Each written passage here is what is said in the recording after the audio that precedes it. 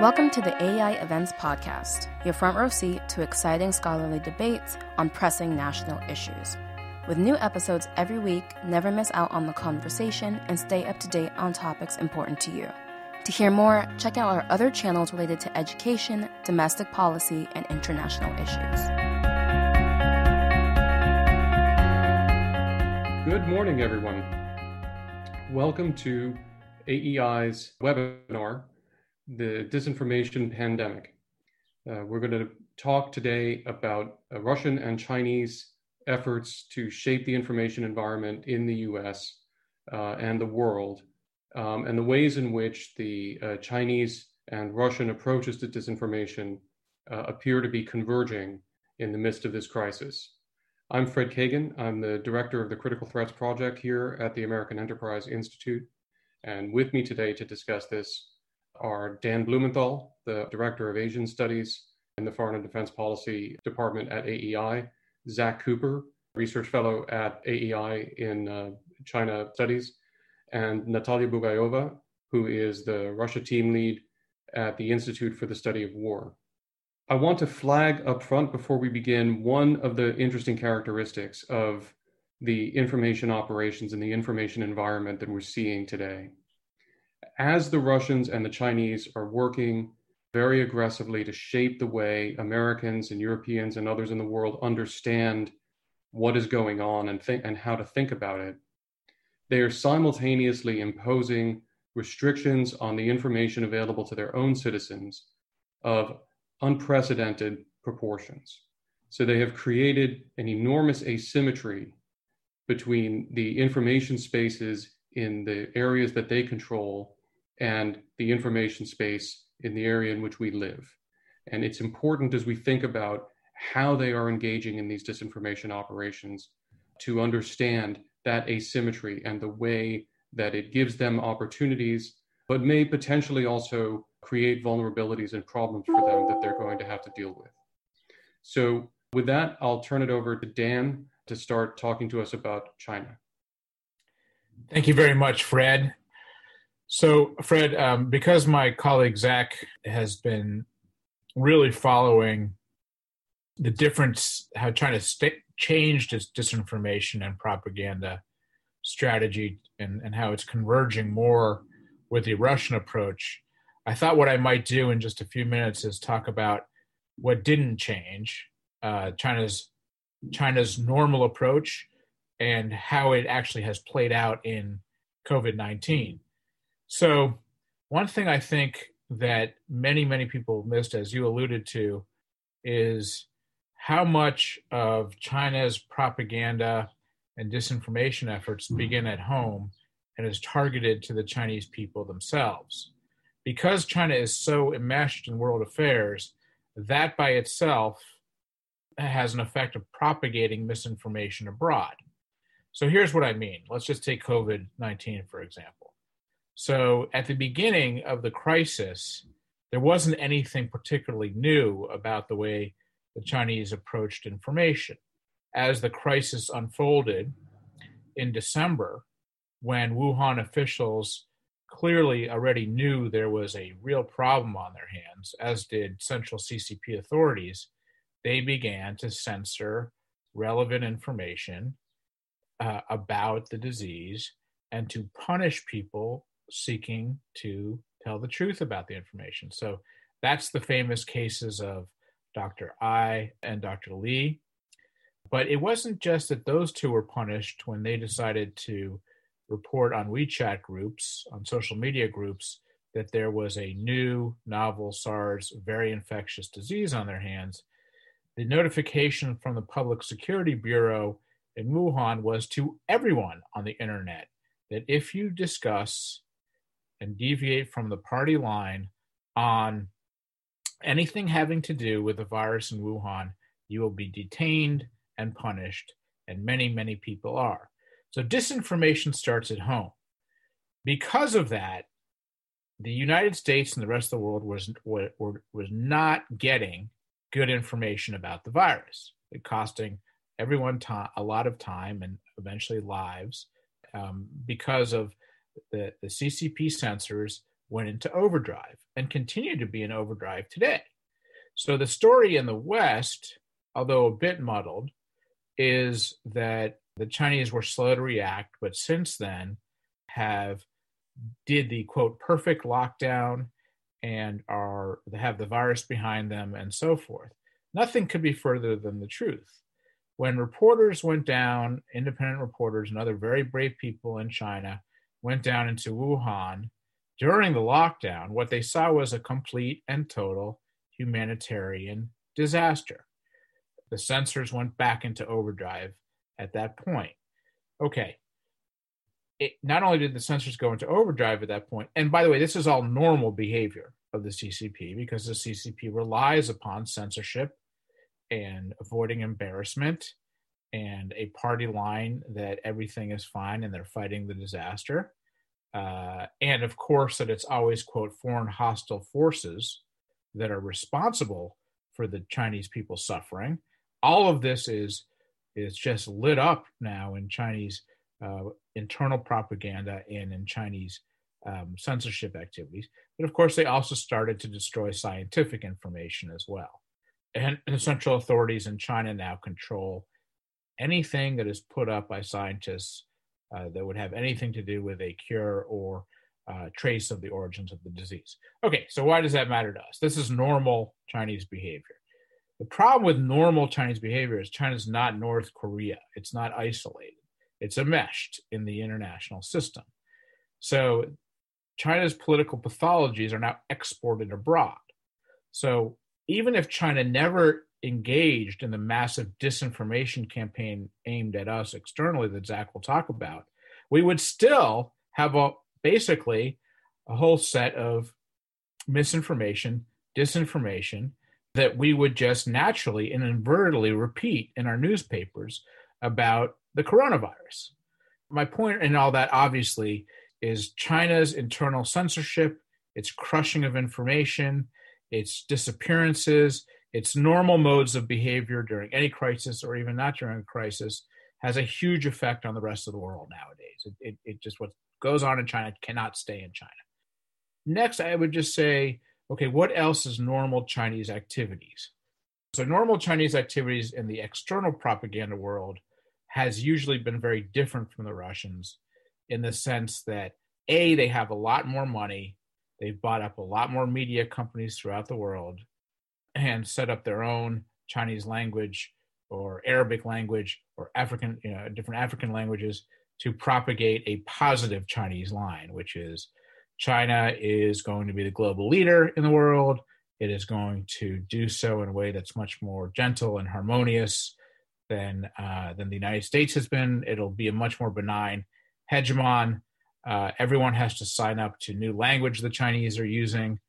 We all have to sign up to a community of common destiny in Chinese terms, which is different than the US-built world order. That's normal, everyday Chinese influence campaigns, positive themes about what the CCP is up to. You can pick up a People's Daily filler inside a US newspaper and see those themes about how well China is doing, how it's a different sort of dominant player. This is all to push China's agenda of becoming a global leader, of displacing the United States, positively themed. You'll see lots of terms like harmonious, lots of themes like more fair, non-aggressive, and so on. And then the other thing that Chinese do in terms of propagating that theme, that they are a friendlier hegemon, they'll be a friendlier dominant player, a more effective one. We've all heard about the Beijing model, of course, which is the Chinese propagate through their different propaganda organs externally, which is supposed to be more efficient than democracies, supposed to be more benign, faster growth, and so on. Let me just end by saying, so this is obviously disinformation, it's just not true. The Beijing model doesn't work in China, as we've just seen with the COVID-19 virus. It's actually caused more suffering. So, but this is the normal way China does business in terms of propaganda and disinformation. I would say, just to sum up, that the key way that China has in the past propagated disinformation is by blocking good information. So let me just end by pointing to one more sort of normal course of business for China, and that is using their market power to block themes they don't like. So you could say, okay, well, what does the National Basketball Association, for example, have to do with disinformation? Well, if all of a sudden China is threatening a major U.S. cultural icon with not getting market access, this is all before COVID, then all of a sudden there are all kinds of incentives inside the United States to propagate China about Hong Kong, about all sorts of other issues. You get willing participants because the Chinese are willing to throw their market power. Also very different than the Russians. So let me end there. We can go, I hope we get into question and answers. There's a lot more to this, but I again would say the biggest cause up to this point of Chinese disinformation, misinformation is what they block and distort at home. Thank you. Thanks, Dan. I think it's an incredibly important point that's worth bringing home because it relates to China more than to other countries because it's so large and so powerful. But the notion that disinformation begins at home and that disinformation that originates in one country targeted at its own people, including control of information aimed at its own people, doesn't stay there. In our global information space, when one country begins manipulating its own information environment, it tends to have effects on the global information environment and on us. So frequently unintentional effects, I think, although in China's case, probably also intentional. So it's a really, really important point to bring home. Thank you, Dan. Zach, talk to us about what's new. Well, thank you so much, Fred. It's great to get a chance to talk about this subject. And I just want to build on the fantastic comments that Dan made and maybe lead into a little bit of what Natalia is going to talk about. So as Dan said, traditionally what we've seen from Beijing is positive messages about China. That has typically been the key element in their propaganda campaign. So if you pick up a China Daily insert, it says lots of good things about how great the Communist Party leadership has been and how fantastic Chinese growth has been. It has not tended to drag down other countries or other systems the way the Russians have. And what we're seeing now is a pretty rapid change in that. We have two cases at least. The first is going back last fall to Hong Kong, just as Dan was talking about. We started seeing a different narrative. And the first time that the Chinese have actually shifted towards using social media to go after, in a negative way, a target within the United States. So there was an orchestrated social media campaign that went after Hong Kong supporters within the United States. And that has now been followed up with another campaign, obviously, in the last few months to spread disinformation around the pandemic. And what we've seen is a couple of propagation efforts, not led by some random part of the party or some random group in China, but in fact led directly by China's foreign ministry. And in fact, by the spokespeople for China's foreign ministry. And this is a real change. This has been pushed out now by multiple embassies worldwide. I think at last count, it was something like 15 or 17 ambassadors that have tweeted out these fake lines about where the virus came from. Some of those lines have attributed it to a US Army athletic team that went to Wuhan and said that it was intentionally them that brought the virus to Wuhan. Others have suggested that, in fact, the virus was spreading back in the fall, either in the United States or Italy. But this is an effort to just tear down truth in the West. And this is not something we have typically seen from China, specifically not directed against the United States. And so this is absolutely a major change in my view. And I think it reflects the deep concern that leaders in Beijing have about their inability to control the early days of the coronavirus. And as Dan was saying, you go back and look at what happened in December and January, it was clearly mishandled, and it undermines the Communist Party's core logic for remaining in power. Just the last few days, we've seen stories suggesting that the United States has been under some pressure from abroad, right, to speak differently about how it talks about COVID. that the Europeans had an assessment of disinformation that the Chinese weighed in on and tried to block. And so this has been a sort of global campaign.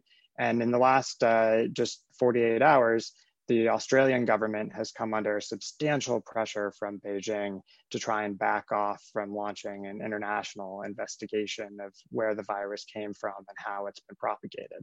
So this is an effort launched by the foreign ministry against governments in democratic countries all over the world. And this is just a major change, and as I said, and I think to lead into what Natalia is going to talk about, it resembles something much more like what we've seen traditionally from the Russians, which is efforts to sort of create questions about whether truth really exists. You know, it's impossible to know where the virus came from.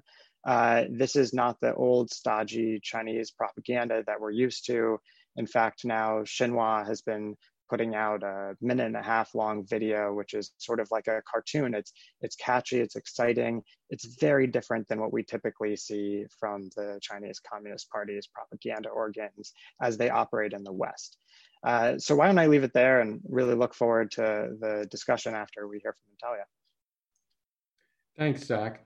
I appreciate that. Let's talk about the Russian perspective as it relates to this, and Natalia also some of the specific interesting examples of what you've seen the Russians doing to manipulate this crisis. Thank you, Fred. I will start by saying that Russia's information efforts around COVID have not been merely opportunistic.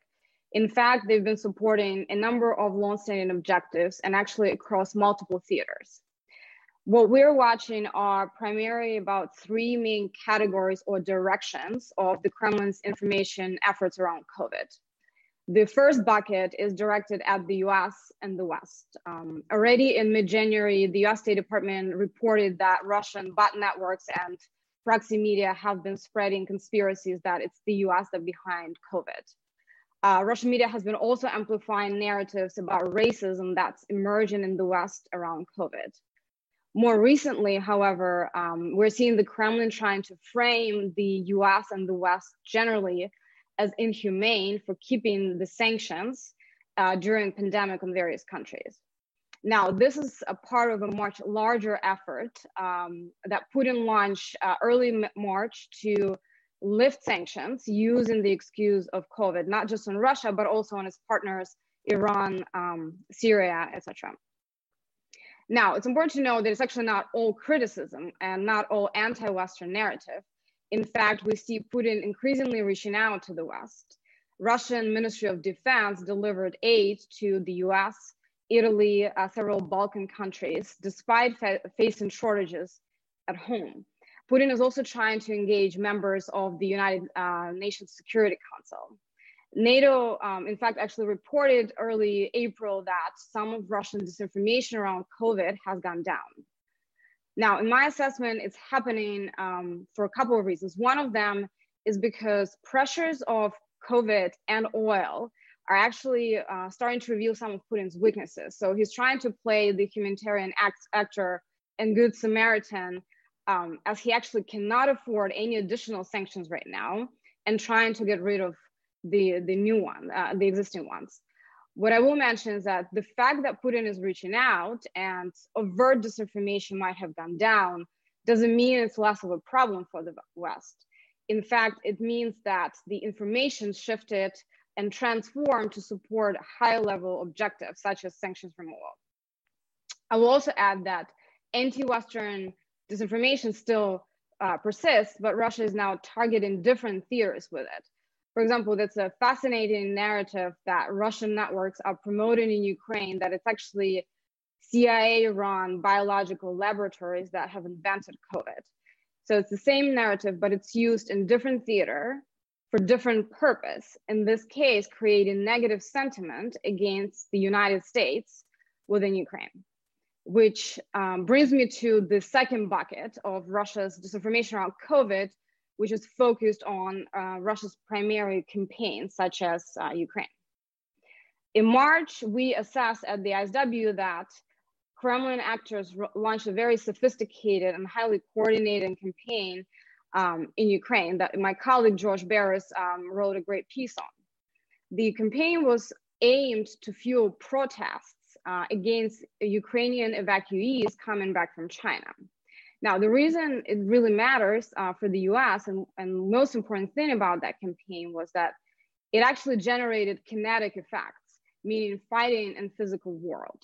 So how do Russians do that? We've seen in a matter of just few days, a set of viral texts sent to people all across Ukraine with fake information saying that COVID-infected evacuees are coming to their towns and openly calling for protests.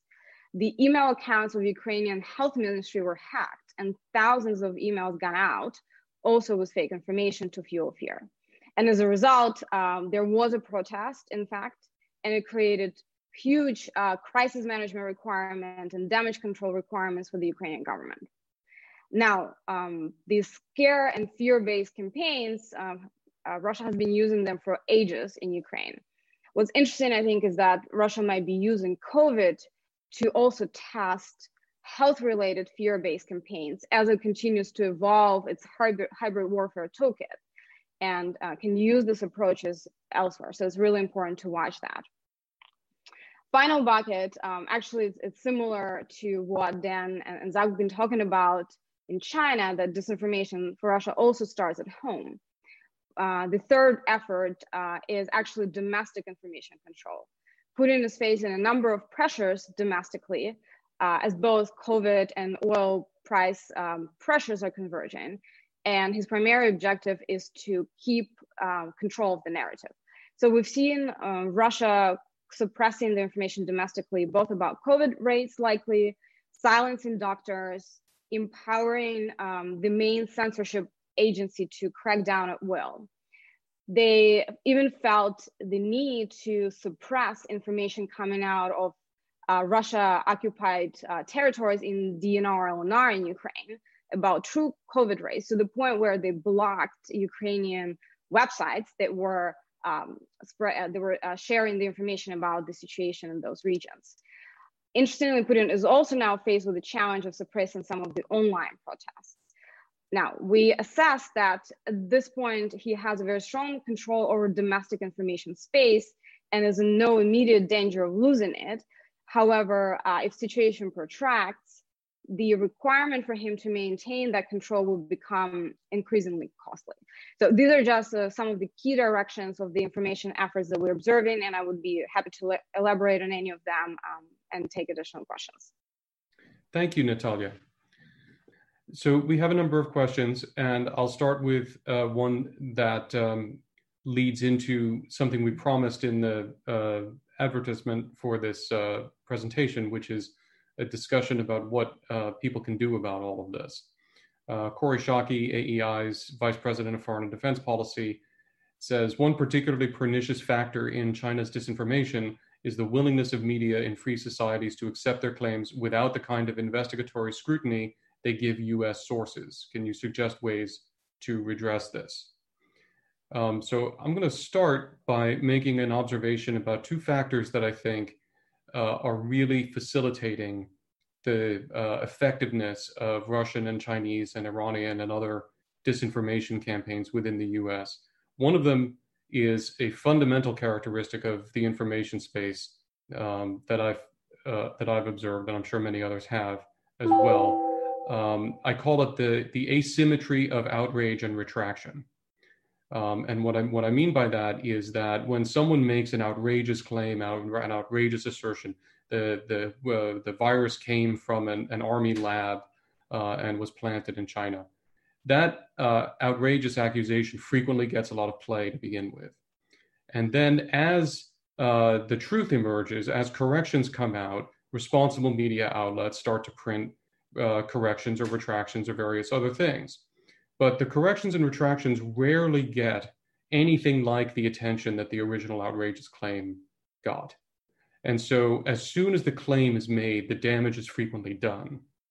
And the ability of free societies to chase after outrageous claims is just inherently limited. And I think that's a permanent factor of the information space that we're living in.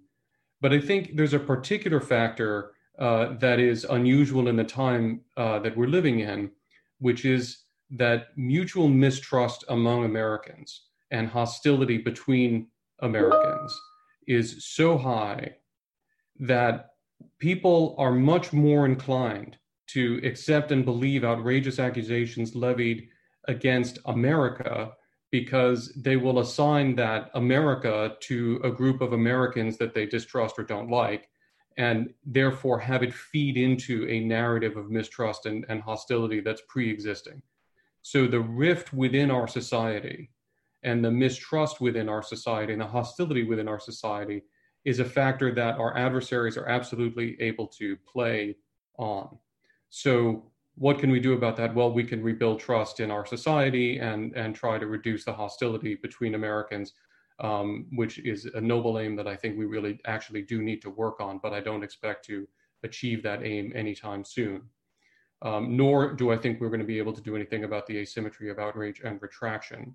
But I do think that we can increase our efforts to investigate and study and expose deliberate disinformation campaigns, as my colleagues have been doing. So let me open the floor to them if they'd like to make any other comments about this question or talk specifically about what they think we can do to get after this problem. Sure, maybe I'll just make a couple of comments. I think Fred hit it exactly right, that what the Russians have typically done, right, is use existing divisions within foreign societies as points for leverage for these false narratives, right? And they've accentuated these divisions. They've made it more difficult for democracies to operate as a result. And so I think fixing some of those divides is the long-term answer. It's not going to happen quickly, and it won't happen entirely. But I think the degree to which we have points of pressure that are easy to push on, that increases our vulnerability. I would also say, I think we're heading towards a world where we're going to have to make some hard choices about the level of disinformation that we tolerate in our society from foreign state actors, right? Why is it that China is allowed to ban Twitter and Facebook in China, and yet its foreign ministry is allowed to spread propaganda and flat out disinformation within the United States, right? I think people are going to start asking hard questions about that. Why is it that the New York Times, the Wall Street Journal, and the Washington Post just got kicked out of China and they can't report there, and yet I can read a China Daily insert in those newspapers much of the time when you pick them up on the street? So I think overall our answer, and unfortunately the best answer for democracies, is just openness and transparency is how we succeed. We don't want to have to close down.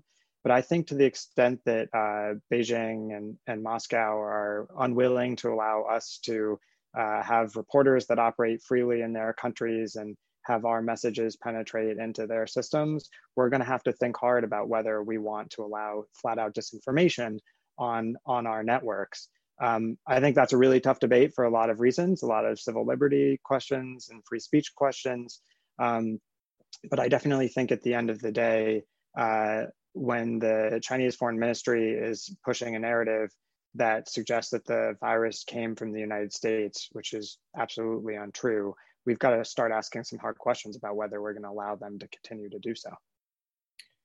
I might just add to those excellent comments, at 2 points. So one is the US has not been really in the great power strategic information operations game for a very long time, and has lost its muscles with respect to a country as powerful as China. There are it's a different time, obviously, a much more divisive time, as Fred and Zach pointed to, but there are some very good case studies of how we handled this sort of thing with the Soviets, for example. When the Soviets began to spread disinformation that the US CIA started the AIDS crisis. There was something at a very, very high level of the US government successfully chasing down the sources, working with foreign newspapers as well, to trace it back to Soviet propaganda organs. I'm obviously not getting the story fully right. The point is that we absolutely need a new function of the U.S. government at a very high level, simply dedicated to that sort of thing. That, and this gets into my point too, and we don't have it. We just don't have it. I mean, there are some attempts with the Global Engagement Center and so forth, but we don't have that sustained level of high level engagement on the information space and disinformation. The second point would be, okay, well, in order to do that, you need some cooperation from the U.S. media, particularly the most respected outlets.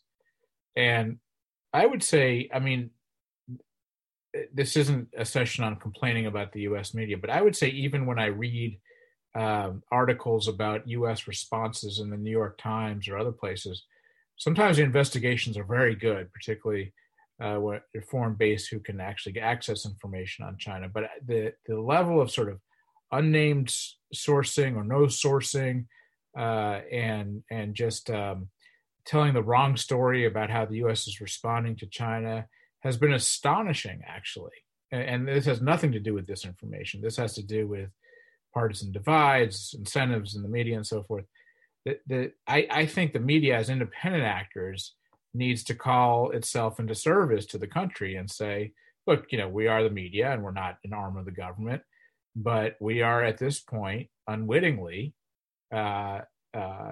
adding fuel to the fire on disinformation by not questioning our sources, by treating Chinese-based sources as the same as U.S.-based sources, by treating Chinese propaganda videos as the same thing as things that the Chinese people actually read.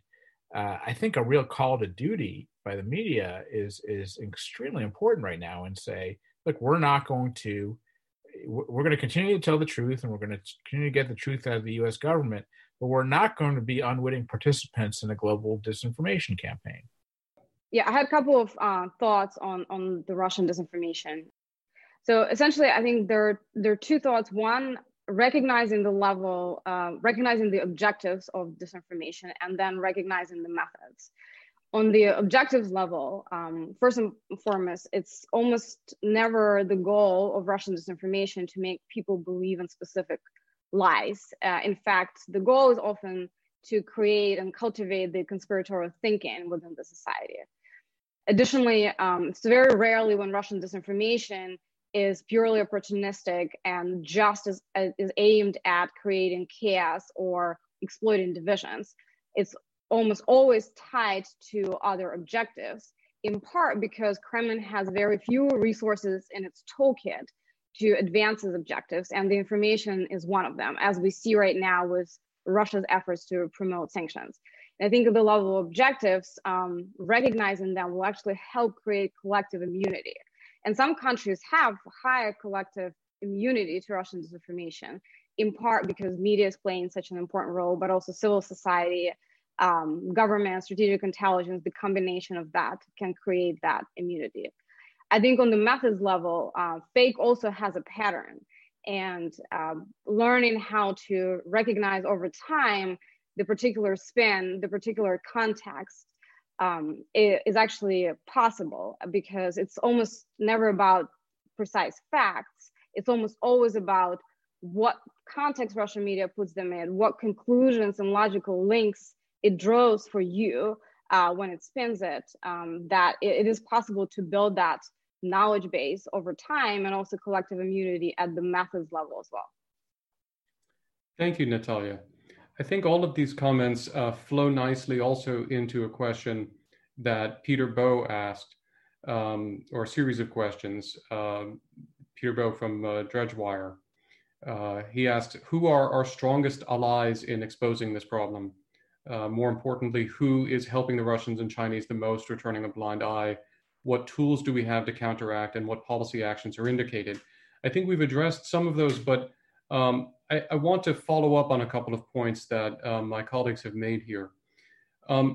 Personally, I'm very leery about the notion of standing up a U.S. government organization for the purpose of counteracting misinformation or deciding what foreign information is allowed to come into the U.S. information space, largely because I think that especially in the current environment, it's likely to be ineffective because people will take such a jaundiced view of anything now that looks like the U.S. government actually trying to control information. I think there's the exception, though, and this I'd like to offer to my colleagues for their thoughts, is along the lines of what Natalia said. The government and or private sector technology firms can harness technologies that are available to trace some of these disinformation campaigns to their sources, and to do that very rapidly. And sometimes you can do that, and we'll see this pop up as a technology company will say, there's a bot farm that is putting out this viral disinformation, and we know that, or we assess that the Russians are behind that, and so forth. But also using the kind of semantic analysis that Natalia is talking about, the words fall into patterns, the way modes of argumentation fall into patterns, and those patterns can be recognized. And I think to the extent that we can have a support from the government and from the private sector simply to trace the messaging back to the originator, so that at least we can be saying and flagging, look, here with this information, we're not going to stop the American people from seeing it, but we want you to know this came off of Chinese servers. It falls into the pattern of a Chinese information campaign. It appears very much to be Chinese disinformation. So understand that when you take this information in. And I think along those lines, to answer the question, who are our most important allies, I have to go back to Dan's point and say, the media at the end of the day, the professional mainstream media is the most important potential ally. It is also unwittingly, I think, the most important helper of this disinformation at the moment. And I think it is unwitting. In fact, I'm very confident that it is unwitting. And I think a couple of factors are leading to that problem. Dan pointed to some of them. I think the hyperpartisanship that we have going on now is another big part of that, because it has made all foreign policy domestic policy. Every foreign policy issue now is a domestic. Russia is a domestic policy issue in the United States. China is a domestic policy issue. The foreign policy almost doesn't exist as a concept in American political discourse anymore, because it all revolves around, what did Trump say about China? And there are people who will say, well, whatever Trump said about China is true, and other people who say whatever Trump said about China is false, and we'll get into an argument about that. The point that I would offer is to say, you can say whatever you want to say about what you think about the accuracy or validity or reasoning or motivation behind anything that Trump says or anything Biden says, or we can have those discussions. But we need to separate those discussions from the question of the truth of the statement itself. Because just because Trump says it and you're inclined to disbelieve anything he says doesn't mean that it isn't true. And I think that, and the converse is also true. And I think that we have to really work, and the media in particular has to work to avoid seeing everything through the prism of this partisan fight that we're having.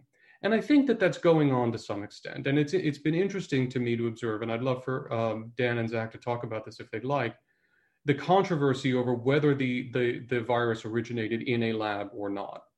And the way in which the media has covered that has oscillated, in my observation, but also gone down some paths that are secondary paths, because I feel like that question has gotten confused with the question of whether it was a tailored creation.